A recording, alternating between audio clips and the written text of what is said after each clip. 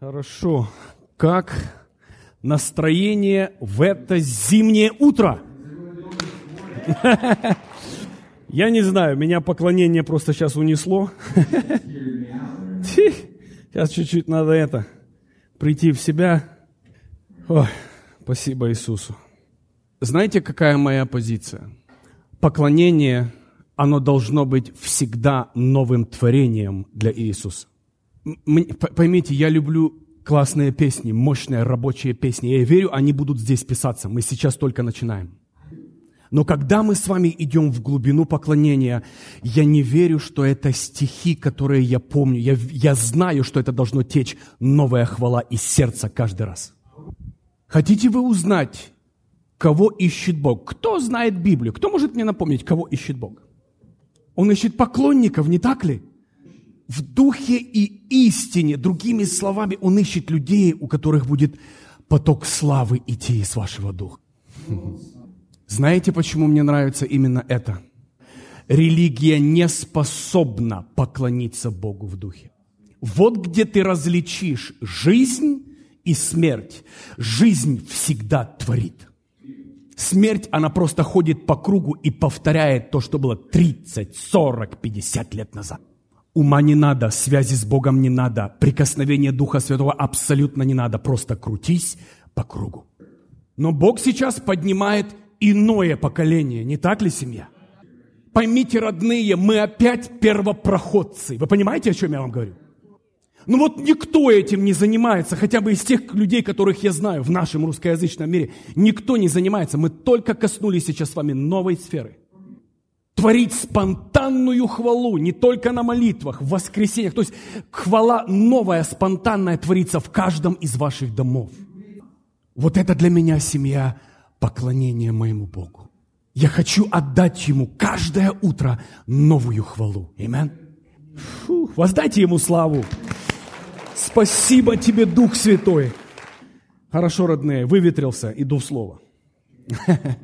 Давайте поприветствуем тех, кто с нами в онлайне. Добро пожаловать, дорогие. Добро пожаловать. Итак, сегодня я хочу пойти в интересную мысль. Это будет фундаментальная мысль, которую христиане ни в коем случае не могут сдвинуть из своей жизни. Вы знаете, сейчас со временем приходящих новых движений, новых течений, что этим делает дух этого мира? Он сдвигает фундаментальные истины, на чем церковь строилась Христом. Но что Бог делает? Он дает духовным отцам. Он дает духовным отцам это видеть, адресовать и ни в коем случае не давать сдвигать фундаментальные вещи Христа.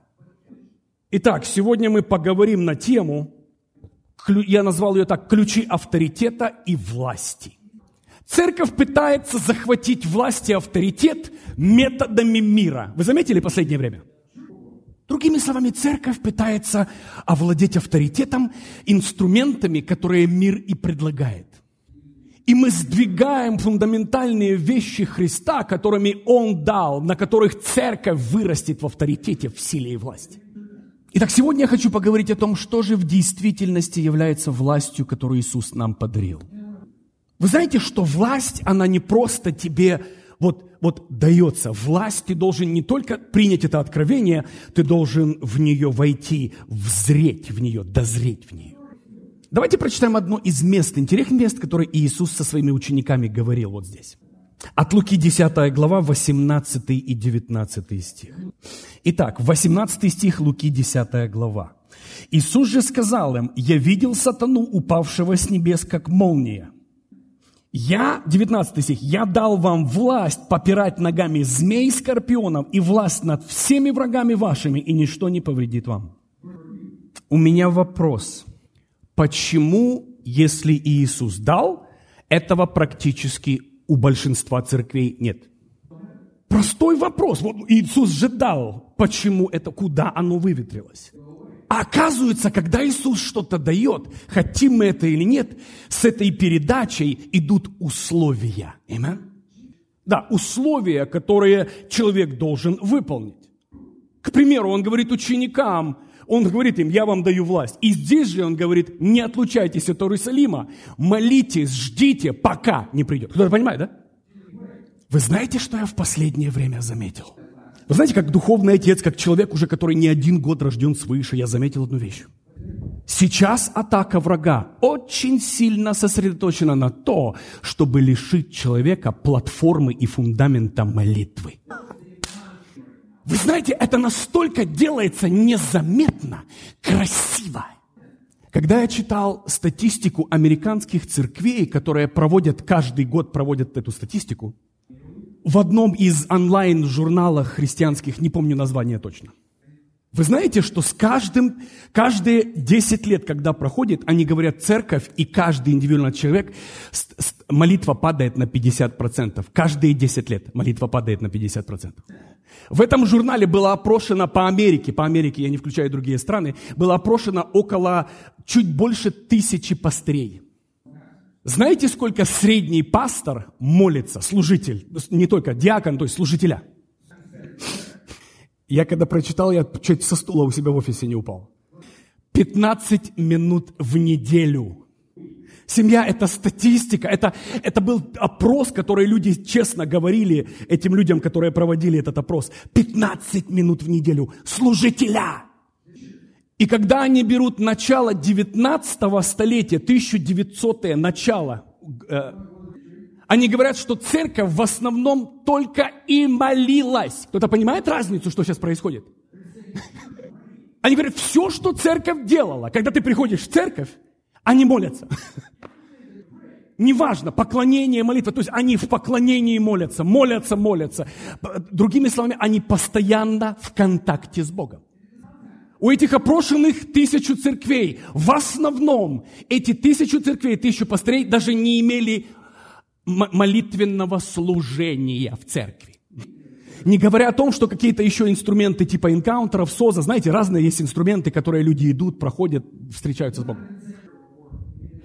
Но самое интересное, что они говорят, статистика говорит, чем больше падает молитва, тем больше поднимается консультантов и психологов в церкви. Вы можете себе представить себе? Psychologists. Знаете что? Вы сейчас больше найдете консультантов и психологов в церкви, чем молитвенную армию. Семья это коснулась меня до глубины моих костей. У меня ревность поднялась. Так, это не должно так быть. Другими словами, вместо того, чтобы прийти и в атмосфере кто-то возложит руки или Дух Святой коснется меня и исцелит, мы идем на аппоинтменты к христианским психологам и консультантам.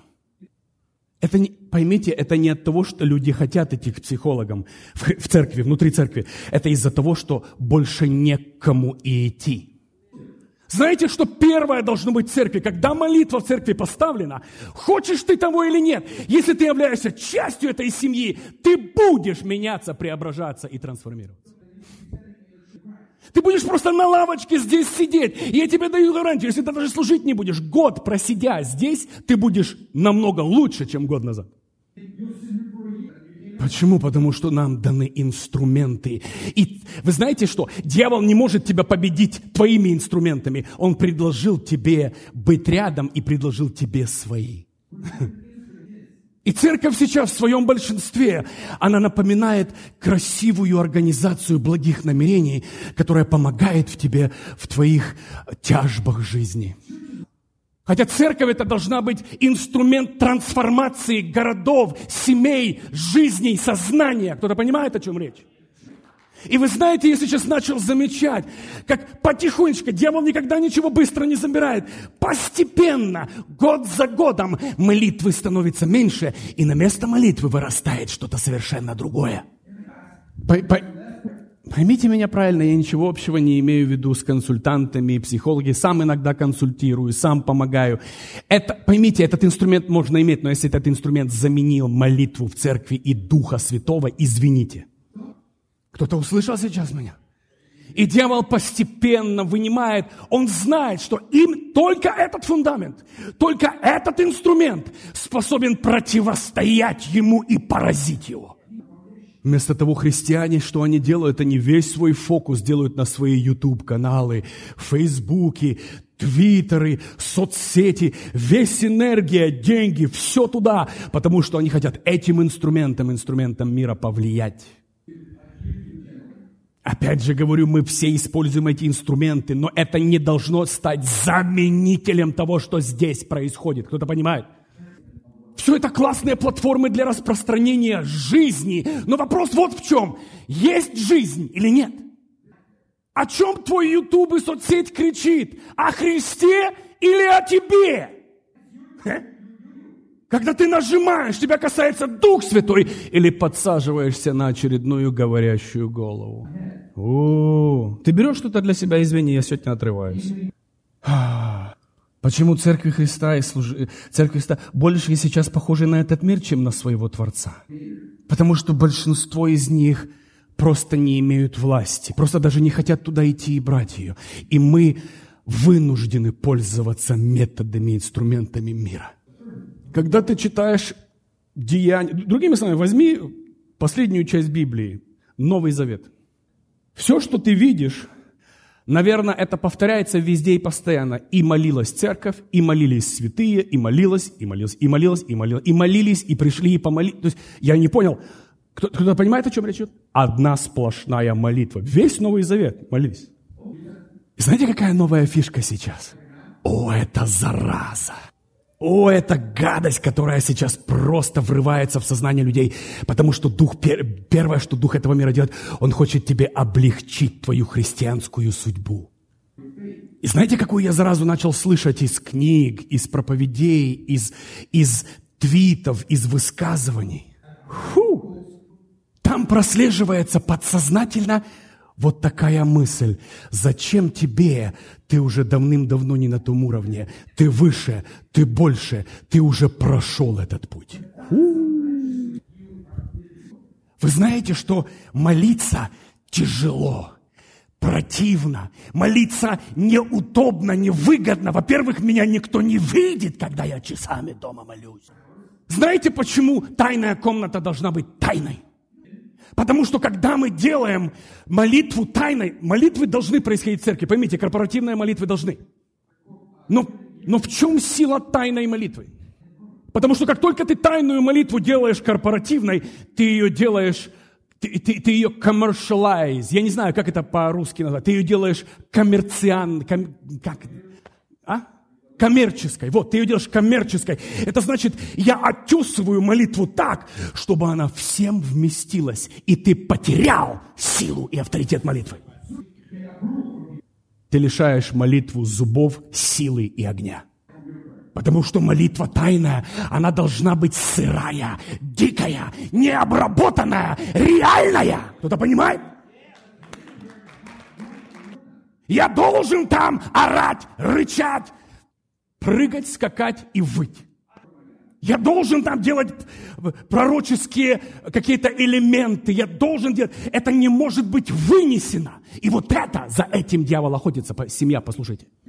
Дьявол делает коммерческую молитву. Приходи. Семья, послушайте меня внимательно. Не вздумайте заменить корпоративные молитвы вашими молитвами. Не вздумайте заменить их на ваши. Потому что как только дух этого мира лишает тебя тайной молитвы, он лишает тебя глаз видеть, ушей слышать. Кто-то понимает? Знаете, почему я вижу, как враг сейчас подбирается сюда? Именно в эту святую сферу он туда залазит. Потому что у меня каждое утро сырые, дикие, нереально мощные молитвы. Каждое утро. Когда я прочитал 15 минут в неделю, а что вы, служителя, делаете? Я высвобожден на полное служение, чтобы только этим и заниматься. Мне и дали позицию пастора-священника, чтобы я приносил вам хлеб с неба. Кто-то понимает? И когда я сидел вчера, молился, говорю: Дух Святой, что ты хочешь, чтобы я адресовал? И у меня сразу всплывают картины. Я начинаю видеть, слышать. И говорю: сынок, пожалуйста, я хочу, чтобы мои дети адресовали это, чтобы мои отцы адресовали это. Семья, небольшой пример. Почему какая бы холодная бутылка вот здесь, вот вода в бутылке не была, она не сможет продолжать быть холодной? Вот сейчас вода холодная. Вы знаете, к концу служения, когда я беру ту же самую бутылку, она той же самой температуры, как эта комната. Кто-то может мне сказать почему? Потому что бутылка находится в доминирующей ее атмосфере. Смотрите, что церковь последнего времени хочет делать. Она любыми методами пытается держать бутылку холодной. Обложить льдом, подуть вентилятором. Другими словами, все делать, чтобы бутылка оставалась холодной и не нагревалась. А Бог говорит, зачем мне давать тебе власть над бутылкой, когда я тебе дам власть над термостатом? Знаете ли вы, кто побеждает в этом здании? Тот, кто контролирует термостатом и атмосферой в этом зале. Когда Бог дал церкви молитву, Он не просто дал возможность охлаждать бутылку. Когда Бог дал церкви реальную огненную молитву, Он дал власть над атмосферой, в которой все находится. Знаете, почему дохнут наши семьи, дома, церкви, служения? Потому что мы не используем инструменты, подаренные нам самым Небесным Отцом. И даже хорошие церкви, они все, что они делают, они пытаются делать бутылку холодной, делать все возможное, чтобы она всегда проиграет. Она никогда не выиграет сражение с атмосферой. Атмосфера всегда победит. Атмосфера будет ждать, пока растает лед, и потом захватит и бутылку. Кто-то понимает этот ключ, подаренный Иисусом Христом? Иисус не просто сказал, выживайте там, я скоро приду. Скоро, я не знаю как, скоро. Я вам дам холодильник, в котором вы будете просто поддерживать. Иисус говорит, нет, все даем вам власть над всею атмосферой и силой вражьей. Кто-то понимает? Как я владею собой? Молитва. Как я владею семьей? Молитва. Как я владею церковью, атмосферой? Молитва, семья. Никаких других трюков нет. Легкого выхода нет. Хочу разочаровать тебя, христианин. Новых ключей не изобретено, чтобы держать атмосферу славы в твоей жизни. Только молитва. Нет. Но дьяволу же хочется освободить тебя. Зачем тебе нести это бремя? Представь, каждое утро ты просыпаешься. О, Господи, я ищу Твое лицо. О, Господи, это ж надо, перед тем, как я скажу тебе, я люблю тебя, это ж надо адресовать хрень в моем сердце. О. Вы знаете, что просто так же молиться нельзя. Как только ты ходишь в присутствии, моментально высвечиваются флажки. И тебе нужно с этими флажками разобраться. Прости, отпусти, попроси прощения, отдай долг. И ты такой, молиться это напряг. Но это именно тот метод, почему Церковь Христа на суд не попадает. Она судится и исправляется каждый раз, когда ты в тайной комнате с Небесным Отцом. Зачем меня судить, если сегодня утром все флажки были адресованы и все было поставлено на свои места? Кто-то понимает, почему церковь не судится? Потому что она в процессе изменена уже. А молитва, это же не просто там, знаете, я иду там на языках молюсь. Это все. Это слава, это хвала, это присутствие, это атмосфера, это исцеление, это восстановление, это духовное брань, это все. Я в последнее время смотрю, говорю, ах ты ж, зараза, сатана, это ты покусился на вот эту святыню по зубам бейсбольной битой? На! О! Пастор, вот ты в духе вырос, ты, наверное, меньше молишься. Больше молюсь, потому что new levels bring new devils. Как? Новые уровни, новые бесы. Вы думаете, когда ты выходишь дальше, идешь глубже, там бесы послабее, потупее? Там мне нужна мудрость, там мне нужна глубина, там я вообще себе не могу позволить ходить вне Духа Бога и вне откровения и мудрости. Запрещено! Младенцам легко, ибо они покрыты памперсами и благодатью. Там все нормально. А чё, пастор? Нормально живем. Меня папа и с таким памперсом любит. Конечно, любит. Он просто доверить тебе ничего большого не сможет. Здесь не в любви отца даже разговор. Он тебя и с полным пампером любит. Он тебе доверить не может серьезные вещи, ибо у тебя полный пампер. Ты берешь что-то для себя или нет? Семья, я сегодня проедусь, может быть, даже ничего нового не услышишь. Я сегодня хочу выстроить старые фундаменты и заделать щели, которые дьявол пытается выбить в последнее время. И мне все равно, что новые служители говорят, нет уровня, где ты не будешь молиться и не нуждаться в славе, силе, благодати и любви Бога. Нет такого уровня. И поверьте, с вами говорит человек, не вчера рожденный свыше. И встречи с Иисусом, и встречи с демоническим миром, ведьмами, колдунами. Дорогие, я переживал все. Я книгу могу эту написать. И я точно знаю, когда к тебе подходят бесы. Я точно знаю, когда ты атакован. О, и ты тоже знаешь. Именно в тот момент, когда ты слаб, ты не молишься, подпитки нет, охраны нет, и тебя просто рвут на куски эмоции. Поймите, семья, что такое молитва? Один раз мне Бог показал такую вещь. У кого-то был в детстве шагомер. Помните советские шагомеры? Такая маленькая штучка, и когда ты шагаешь, там такая штука крутится. 1, 2, 3. Ты просто вот в руке держишь, и шагомер. Сейчас это все вот здесь есть. Но если вы из Советского Союза, из моего Советского Союза, у вас был шагомер, или вы хотя бы мечтали шагомер. Кто-то помнит шагомер? Кто-то может руку поднять? Или я тут один? 1, 2, 3, 4. Боже, ладно. Хотел дать откровение, никто не понимает даже о чем. Короче, ребят, идешь, а оно считает. И не digital, аналог. Он просто крутится там штукобзина внутри. И я помню, я привез когда-то его из Советского Союза, с собой просто взял. Я его давным-давно уже потерял, где-то там при переезде потерял, но я помню, когда мне Дух Святой объяснил это.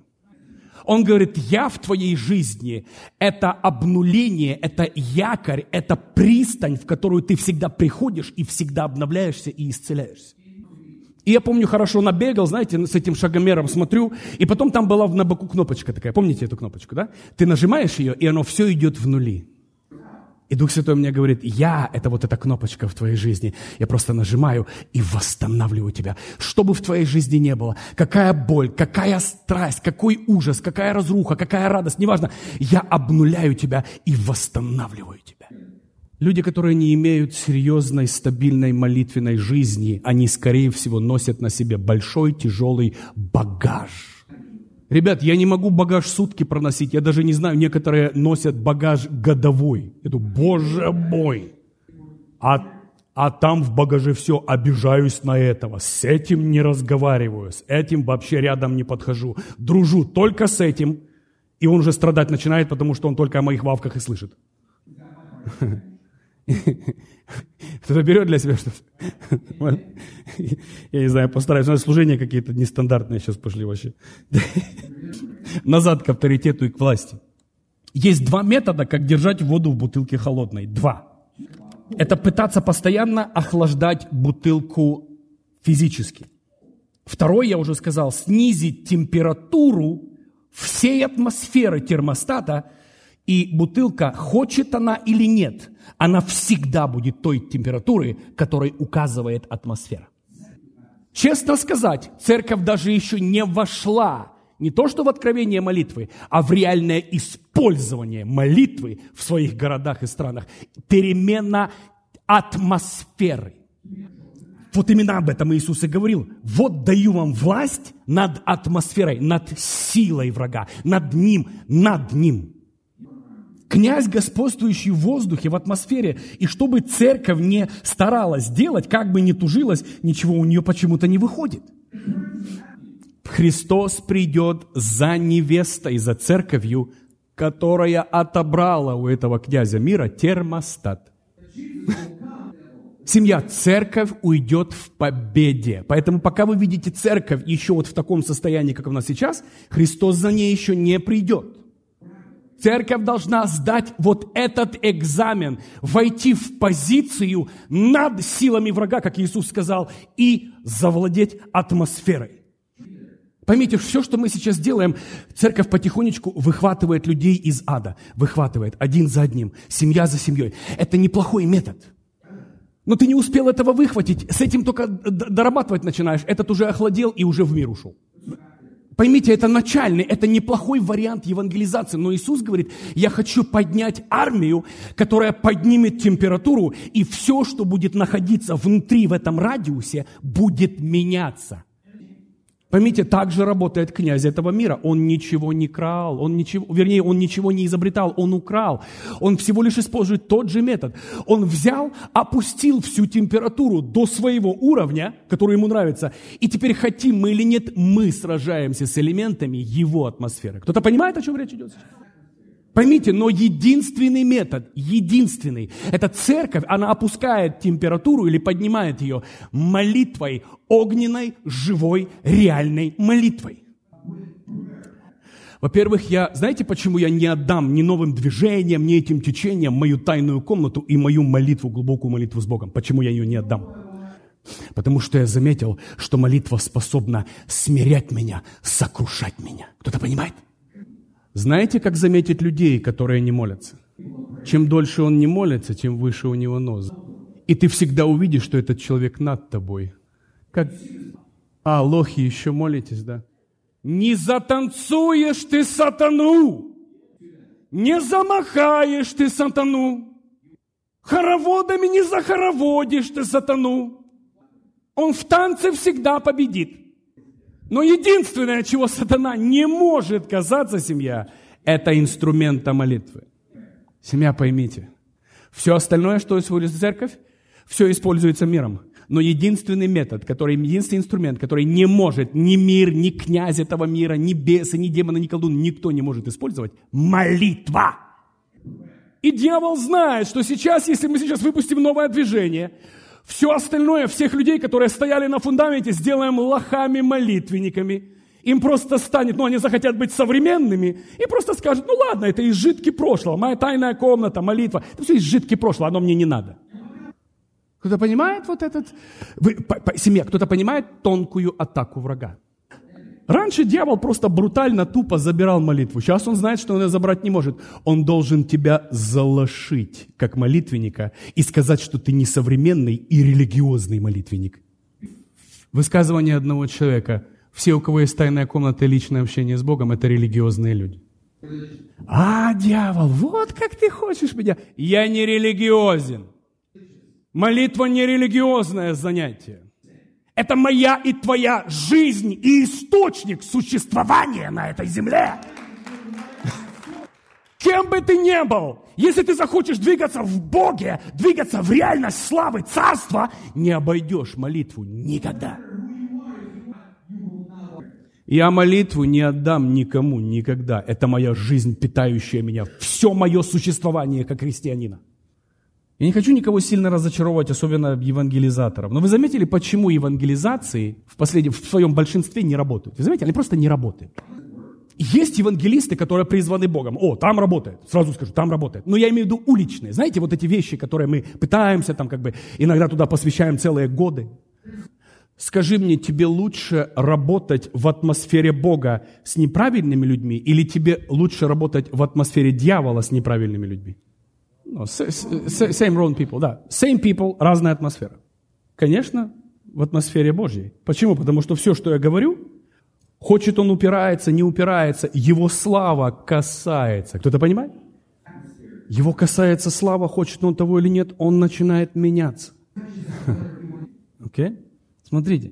Потому что если атмосфера не захвачена церковью, все придет на круги свои. И вы знаете, что с церковью произошло? Она пыталась делать христианские дела, евангелизации, пророчества. Все, она пыталась все это делать без атмосферы. И церковь сейчас в состоянии разочарования. В каждой церкви должна быть поднята профессиональная огненная команда молитвы, которая только этим и занимается, и ничем другим. Вот это наша мечта. Именно профессионалы, люди, которые будут говорить, неважно что, неважно как, мы будем поднимать температуру до того, пока люди сами начнут потоками идти в церковь. Кто-то понимает разницу между атмосферой одной и другой?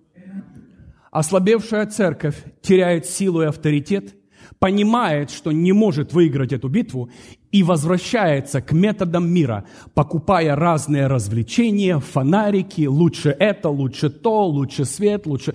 Другими словами, развлечением. Мне без силы Бога не нужна ни церковь, мне ничего не нужно без силы Бога. Первое, за что я воюю, это сила, огонь и откровение Бога.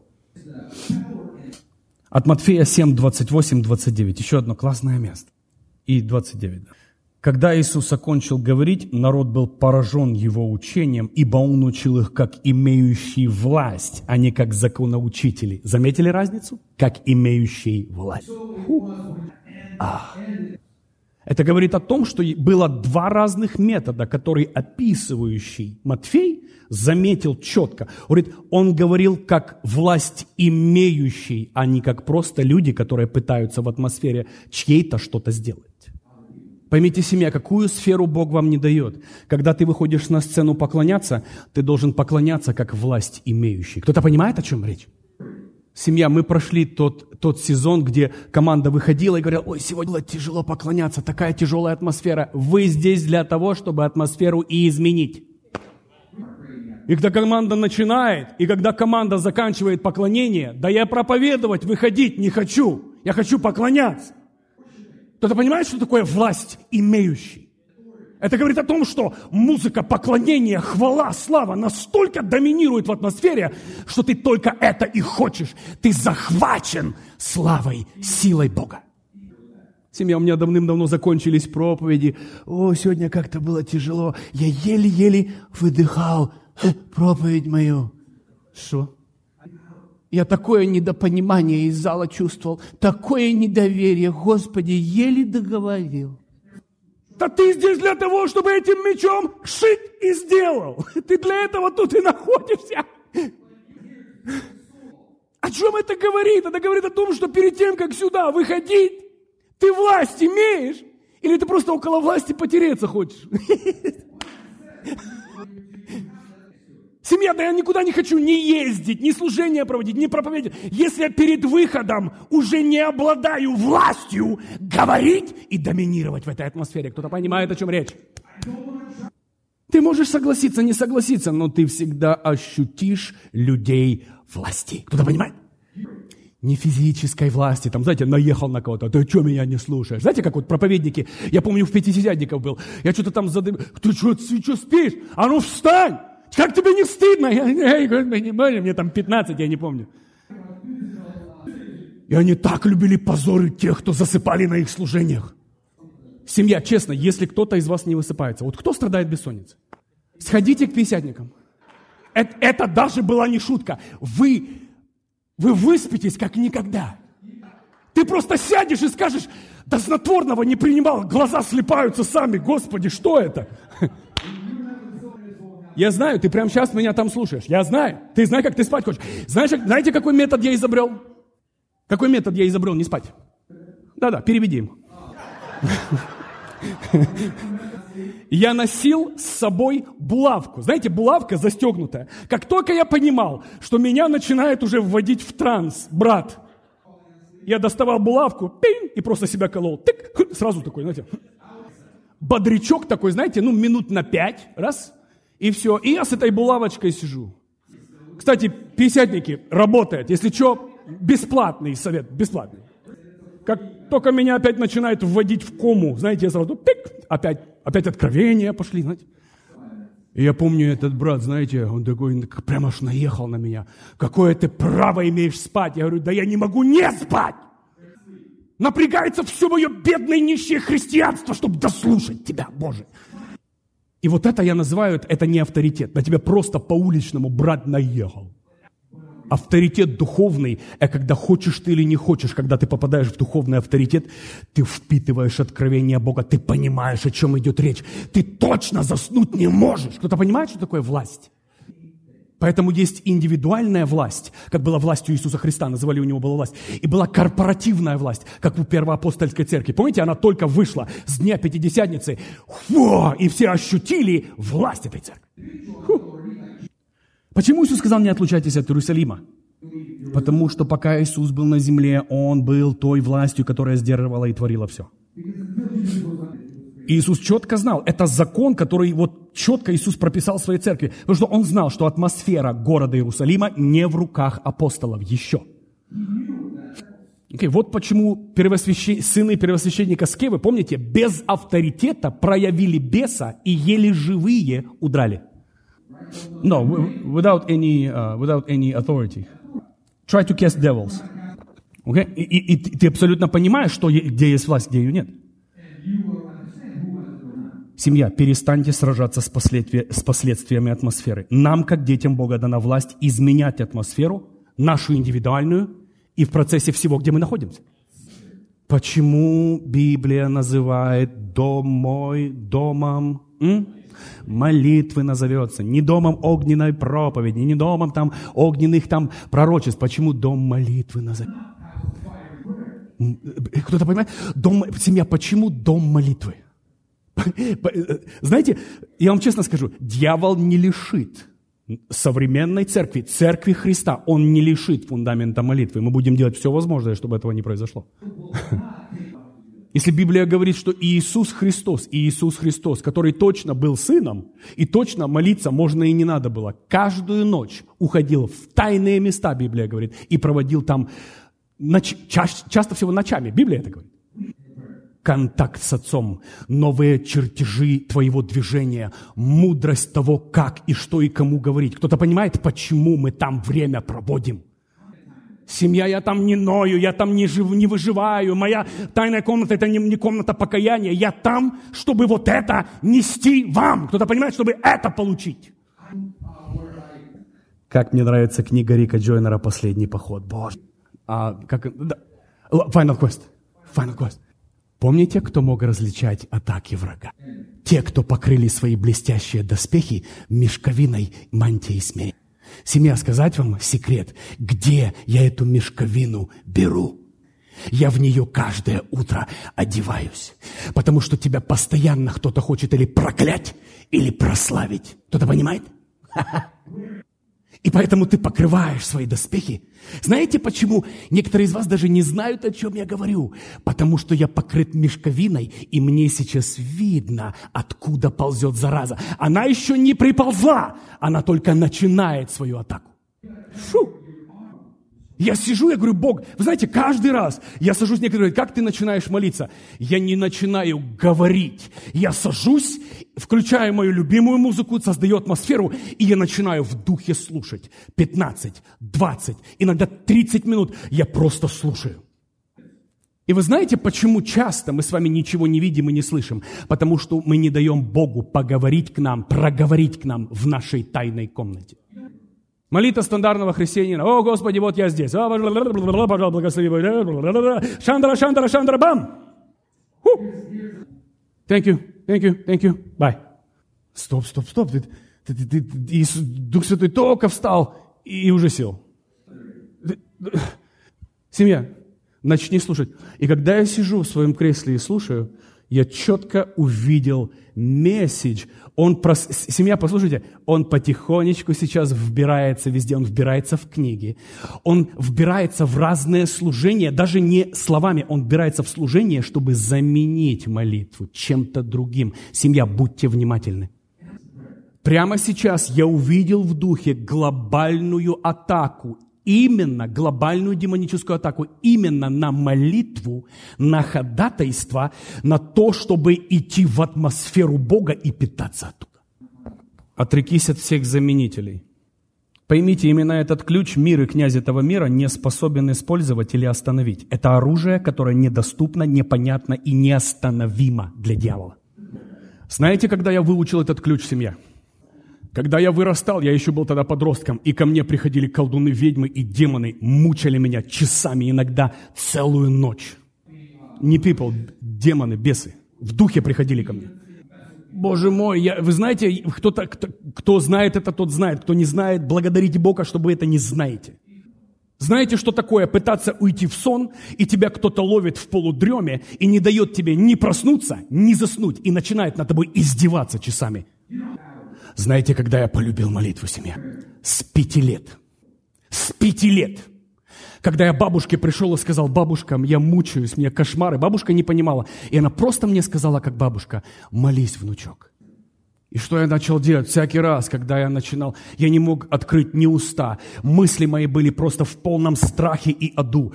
Знаете, что невозможно было контролировать бесом? Молитву. Если кто-то его знает, о чем я говорю, вы знаете. Единственное, что демоны не могут контролировать, когда они на тебя атакуют, это молитву. С 5 лет я полюбил молитву. Я без ума влюбился в нее. Я без нее, молился днями и ночами. Семья — это годы до того, как я женился. Это было уже 21 почти мне было. Я настолько влюбился в молитву. Потом у меня после свадьбы у меня молитва вообще ушла ни на что. Это там, где я понял, что ты попал. Там, где у меня начались проблемы, и Бог меня потом вернул, восстановил. Жена даже почувствовала: ты вообще молишься или что? Мне крышу сносило. Я просто ради здоровья моей жены молюсь, чтобы она имела просто хорошего мужа рядом. Это шутка, но это не шутка.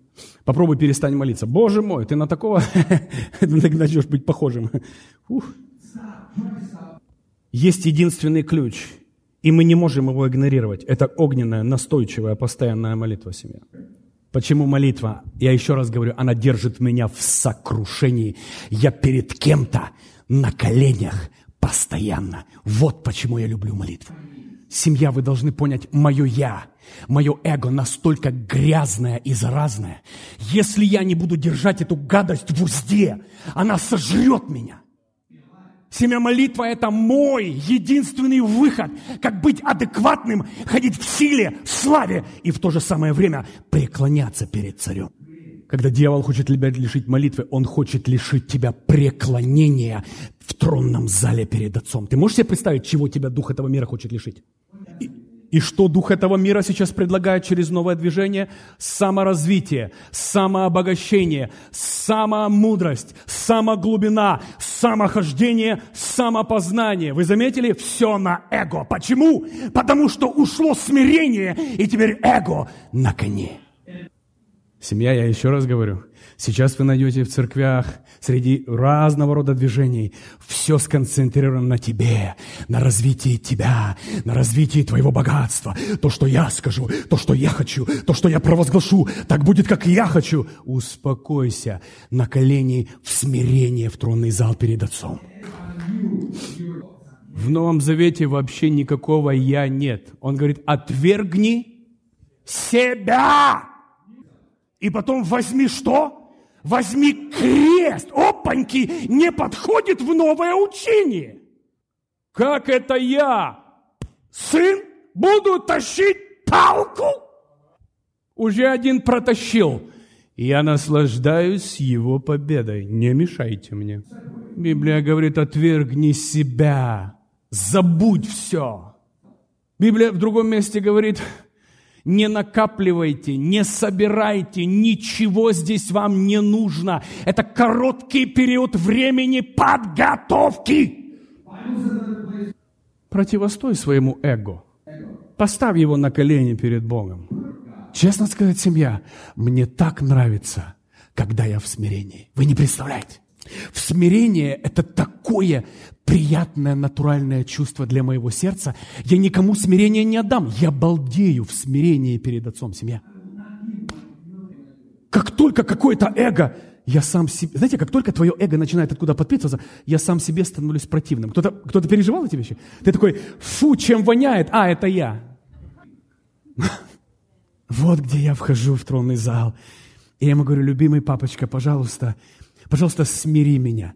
Я хочу быть смиренным. Ни до чего я не дорос, семья. Я никогда не скажу, что я что-то достиг. Почему? Когда я до чего-то скажу, что я дорос и достиг, я лишаю себя способности двигаться дальше.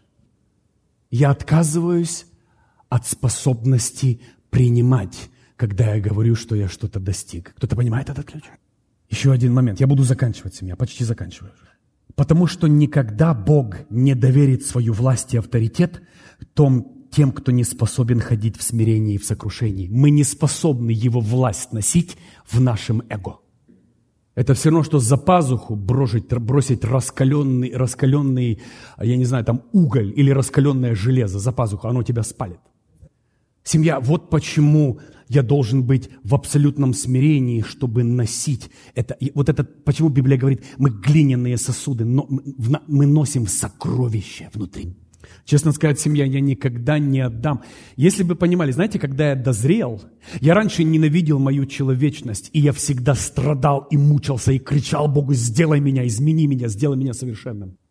Вы знаете, когда я дозрел, я сказал, это такой подарок, человечность, это такой подарок. Это значит, даже если я ошибусь в смирении, эта ошибка, она не наносит мне дэмидж. Кто-то понимает, о чем я говорю? В смирении я прощен, и мне позволяется в процессе изменяться дальше.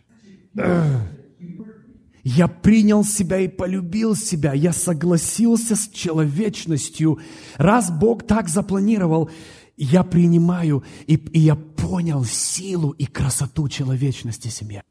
Дьявол никогда не будет воевать с тобой, если атмосфера города или страны не в твоих руках. Он просто не воюет. Зачем ему воевать с субстанцией, которая через время все равно сдастся и подчинится его атмосфере?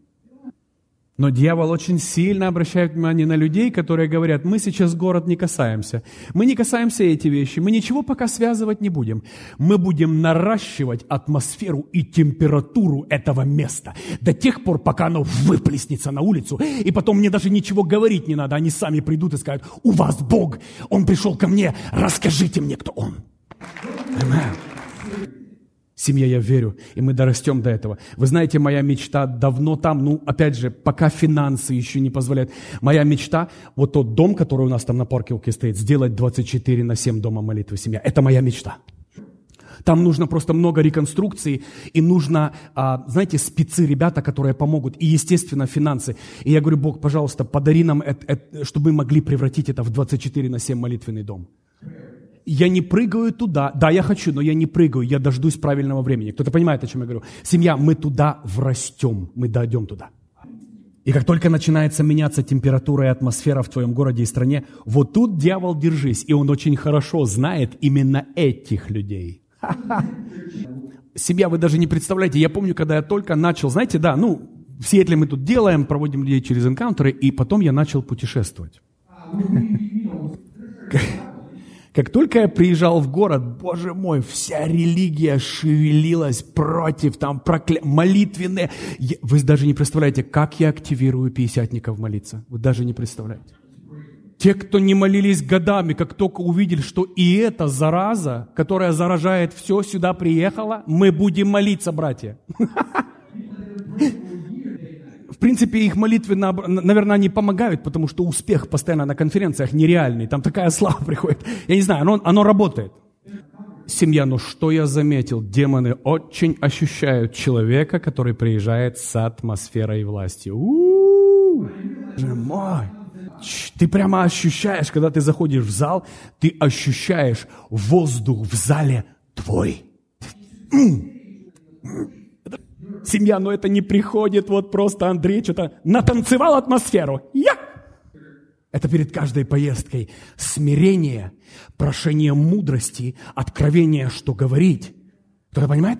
Абсолютный захват атмосферы до того, как ты появляешься. И потом уезжаешь, и активируются не просто люди, семья, церкви рождаются. Кто-то понимает? Силу власти в атмосфере. Ты приехал, уехал, 5 церквей родилось, поднялось вот так. Это подарено всем нам, всем. Просто кто-то использует это, а кто-то игнорирует это. Семья, начните молиться, поднимите децибелы и температуру вашей молитвы. Вы увидите, когда ты будешь приходить на свою работу, все будут замолкать, потому что вокруг тебя будет атмосфера, которую они понять не могут и проконтролировать не могут. У меня это часто бывает. Было ли у вас такое? Люди к тебе подходили, просто говорят: слушай, вокруг тебя что-то другое. Они не могут это объяснить. Когда в этой атмосфере я начинаю говорить с людьми, дьявол не может противостоять. Они меня слышат, семья, помех нет, и их касается Слова Бога. Знаете ли вы, что в основном все люди, живущие на земле, хотят слышать Слово Бога и хотят принять Христа? Они просто не в той атмосфере. Кто-то понимает? Они хотят, но они не могут тебя слышать, потому что в духе помеха. И ты говоришь, они тебя не слышат. Они слышат звук, но тебя не понимают. И вот почему атмосфера важна. Потому что, когда я выдаю откровение, вы не просто услышали слова, вы сейчас в сердце это откровение съели. Кто-то понимает силу атмосферы и авторитета? Другими словами, что делает авторитет? Это ровно как я понимаю молитву сейчас. Я вкладываю в тебя, и ты точно так ее понимаешь прямо сейчас. Что такое нет атмосферы? Какое бы откровение ни было, оно дальше ступенек не падает. Оно так вот шпруп, и там дрыхнут, играют в игры, разговаривают. Кто-то понимает, да? Никому дела в зале нет. Вот это и вот это две разные вселенные. Поэтому, семья, я не хочу жить в жалком сражении в атмосфере Люцифера. Нам даны ключи захватить атмосферу. Да, это будет стоить. Да, это возьмет время, но это стоит того. Я верю, семья, откровение власти над атмосферой церкви еще предстоит понять и раскусить это откровение. Но, к сожалению, церковь делает сейчас что угодно, все что угодно, все, что возможно, кроме молитвы. Она пытается заменить эти вещи, молитву заменить на них. Церковь в своем большинстве, семья, стала просто талантливая в различных шоу, талантах, презентациях, развлечениях, но абсолютно утеряла силу молитвы. И наша мечта, семья, я понимаю, мы только взяли это здание, мы только начали ходить по нашей территории и физически, и духовно. Наша мечта Центра трансформации – овладеть. Мы живем в очень нехорошем районе, и мне это очень нравится. Да, и мне это нравится, потому что у нас есть возможность влиять и менять. И я абсолютно знаю и верю, это будет очагом серьезного движения Бога. Мы просто туда постепенно приходим, родные. Сейчас Бог меняет абсолютно сферу поклонения полностью, потому что я знаю, я вам говорил, я знаю, эта сфера, она будет ключом к новому свежему движению Духа Святого. Вот почему мы молимся молитвой Христа, семья. Вот это наша молитва. Когда ученики попросили Иисуса научить их молиться.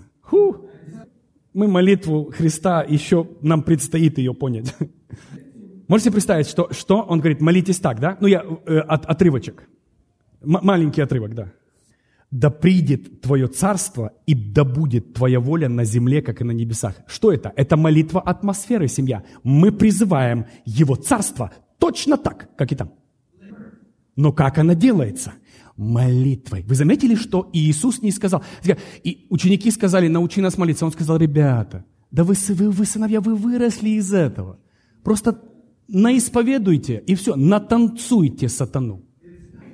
Молитва для религиозных детей, забудьте, вы же просто говорите «моё» и все. Нет, Иисус и сказал, молитесь же так. Поэтому поймите, молитва никогда не будет упразднена. Этот фундамент я не отдам никому. Я отрекусь от всего, что противостоит этому откровению, и разорву отношения со всеми, кто пытается украсть у меня этот фундамент. В процессе эта церковь будет, знаете, будет известна не как церковь слова и откровения, а как церковь поклонения и атмосферы Бога. Вот это моя мечта. Я не говорю о том, что слово станет меньше или хуже, или там... Нет, я говорю о том, что поклонение настолько поднимется высоко, что оно начнет доминировать над всем. Это произойдет тогда, когда церковь владеет атмосферой. А когда приходит атмосфера, меняется. Воздайте славу Иисусу. Аминь. Давайте поднимемся, семья. Сейчас выходить не надо. Просто, если кто-то из вас потерял вашу тайную комнату, ее украли у вас. Неважно кто, неважно как, обстоятельства, люди, учения. Я прошу тебя, помолись и пообещай Богу, что ты восстановишь свою тайную комнату и личное общение с Ним. Закрой свои глаза, буквально минуточку. Просто послушай сейчас Дух Святой. Послушай, что Он хочет сказать. Чаще всего наше сердце так хочет сказать нам правду, но мы не даем возможности нашему сердцу поговорить с нами. И когда я понял, что Бог мой говорит через мое сердце, очень часто я дал моему сердцу время высказаться. Вы знаете, мое сердце, наши сердца человеческие, их невозможно подкупить. Твое сердце тебе скажет, ты знаешь, что тебе нужно измениться. Твое сердце тебе скажет, где ты не прав. Послушай его. Твое сердце тебе очень быстро скажет, потому что Дух Святой, Он говорит через сердце. И Он просто скажет тебе: сынок, я так за тобой соскучил. О, родные, вспомните то время, когда вы бежали в вашу молитвенную комнату. Вспомни, когда тебе ничего не было интересно. Ты даже после работы ты душ не принимал. Ты бежал в тайную комнату. Вспомни, с какой жаждой ты открывал Слово Бога. Вспомни. Я обращаюсь ко всем, не только кто здесь. Я обращаюсь к массам, которые смотрят нас. Просто ответь себе на вопрос: кто украл твою страсть? Кто украл этот ненасытимый голод? Вы знаете, семья, я отдам что угодно. Я не отдам вот этого врагу, никому, служению. Я никому не отдам вот это. Я не отдам мою страсть, мою любовь к моему Богу в моей тайной комнате. Потому что Бог мой, как я знаю, как я завишу от этого места. Боже мой, там мое исцеление, там мое питание, там моя мудрость. И более всего, там смирение моего эго. Там смирение моего «я». До того момента, как я уже ничего не хочу. Я хочу просто Его, и все. Я так и молюсь: любимый, мне ничего не надо. Мне нужно больше Тебя. И если Ты можешь мне дать больше Тебя, пожалуйста, дай это. Мы переходим сейчас в Новый год, семья.